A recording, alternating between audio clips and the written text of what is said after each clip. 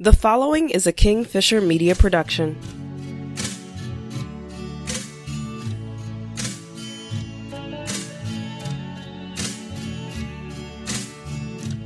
Hey guys, you're listening to the In the Blood podcast. I am your host, AC Bergen Fisher, and thank you so much for listening, whether you are a new or returning listener. I'd like to invite you to find a quiet place where you can consider what's being shared with an open mind and a receptive heart. Before we begin, though, the following disclaimer. I am not a therapist, and nothing presented here should be considered as therapy. If you feel that therapy would be beneficial, please seek out a licensed therapist who you trust. One of the most common complaints I hear from people struggling through a big ticket conflict with another person is something along the lines of, I've told them 100 times, but they still ... I've heard it from parents. I've heard it from children, coworkers, spouses, literally everybody. I've even heard it coming out of my own mouth. So, on the surface, it would appear as though we as a species are dealing with an epidemic of others not listening, right? Even as I said that, I'm pretty sure that most of you were already squirming a little because saying it out loud made it seem more than just a little ridiculous. Okay. So, if we're operating on the assumption that the problem isn't that everyone else on the planet has a listening problem, what is the actual malfunction here? Obviously, we can't poll everyone else in the world for their honest take, so where does that leave us? In situations like this, I like to start by asking the person I know, trust, and understand best. Me. While I am not always a reliable source, I do communicate in ways that I understand very well, so I find me pretty easy to talk to. So if I think back on situations where someone has come at me hot with some version of, I've told you 100 times, I quickly realized that the problem was almost never a simple case of me not listening, refusing to comply for garbage reasons, not respecting where they were coming from, or any of the other unfair justifications for my alleged actions which were assumed to be.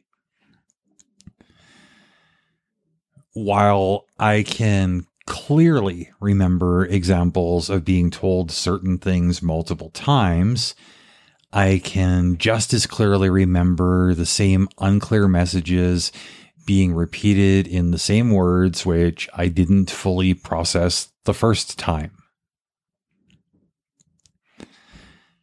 Now, I'm a person who likes to ask clarifying questions, especially when I've got no freaking clue what the other person is heated about. On the surface, this seems super reasonable.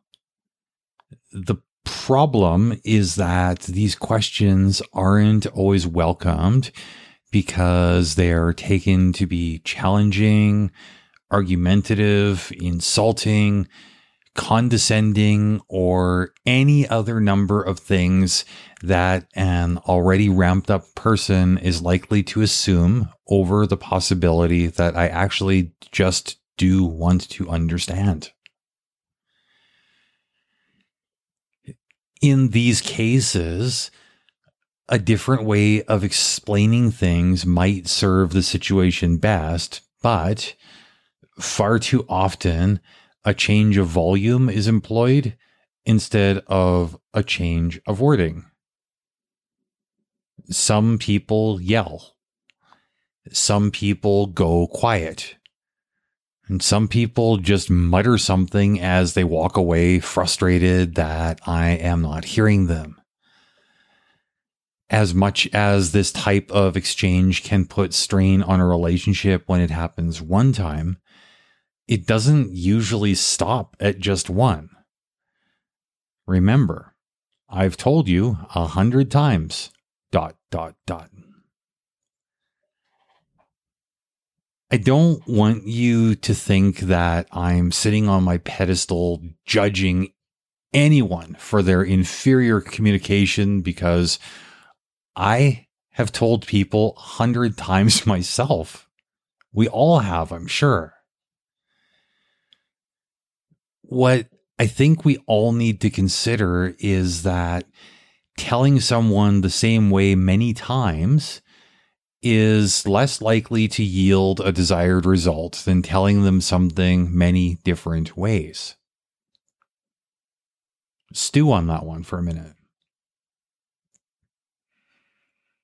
I don't know about you, but I feel like I've been really unfair to everyone I've gotten upset with for not listening to me, hearing me, understanding me, after me telling them something important over and over and over again.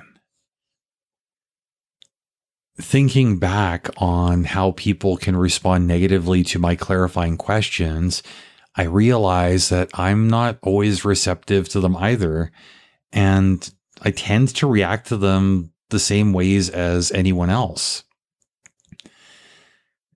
I think this puts additional pressure on me to give my important messages the best possible chance of being understood by watching their body language and facial expressions, listening to what specific types of feedback I get, just reading the room in general.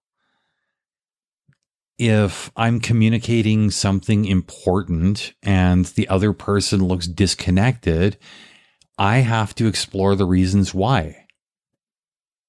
Is this the right time for the conversation? Is this person the best one to bring this thing to? Am I using language that they understand? Would an analogy work better than my heartfelt description? Am I wasting my breath on someone who has made it clear that they don't now, nor will they ever care? I don't know if there's a one-size-fits-all approach to be taken. I've had varying degrees of success with a variety of methods. The one consistent in all of this is that repeating myself in an endless loop of the same words leads me to only one place. The one where I've told you 100 times, but you still ...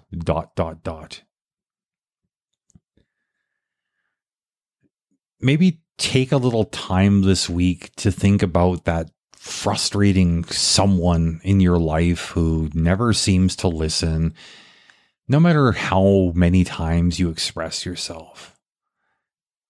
Ask yourself, and be honest, if you could have made it easier on both of you by picking different words or different times. Is it possible that you had unrealistic expectations about the outcome because you chose the wrong times or even the wrong people to bring this up with? As always, if you have thoughts on this or anything else I've spoken about, send me an email at inthebloodpod@gmail.com. And as always, until next time, much love.